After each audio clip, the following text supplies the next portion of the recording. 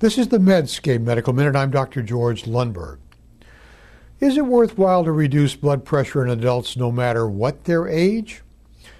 10 investigators in Sydney, Australia performed a meta-analysis of 31 trials, including 190,606 participants, and reported their results in the BMJ in 2008. Using total major cardiovascular events as the primary outcome measure, they found no clear differences between the age groups of under 65 and over 65. They further found no clear differences in effects of the different drug classes on the outcome of major cardiovascular events or by age.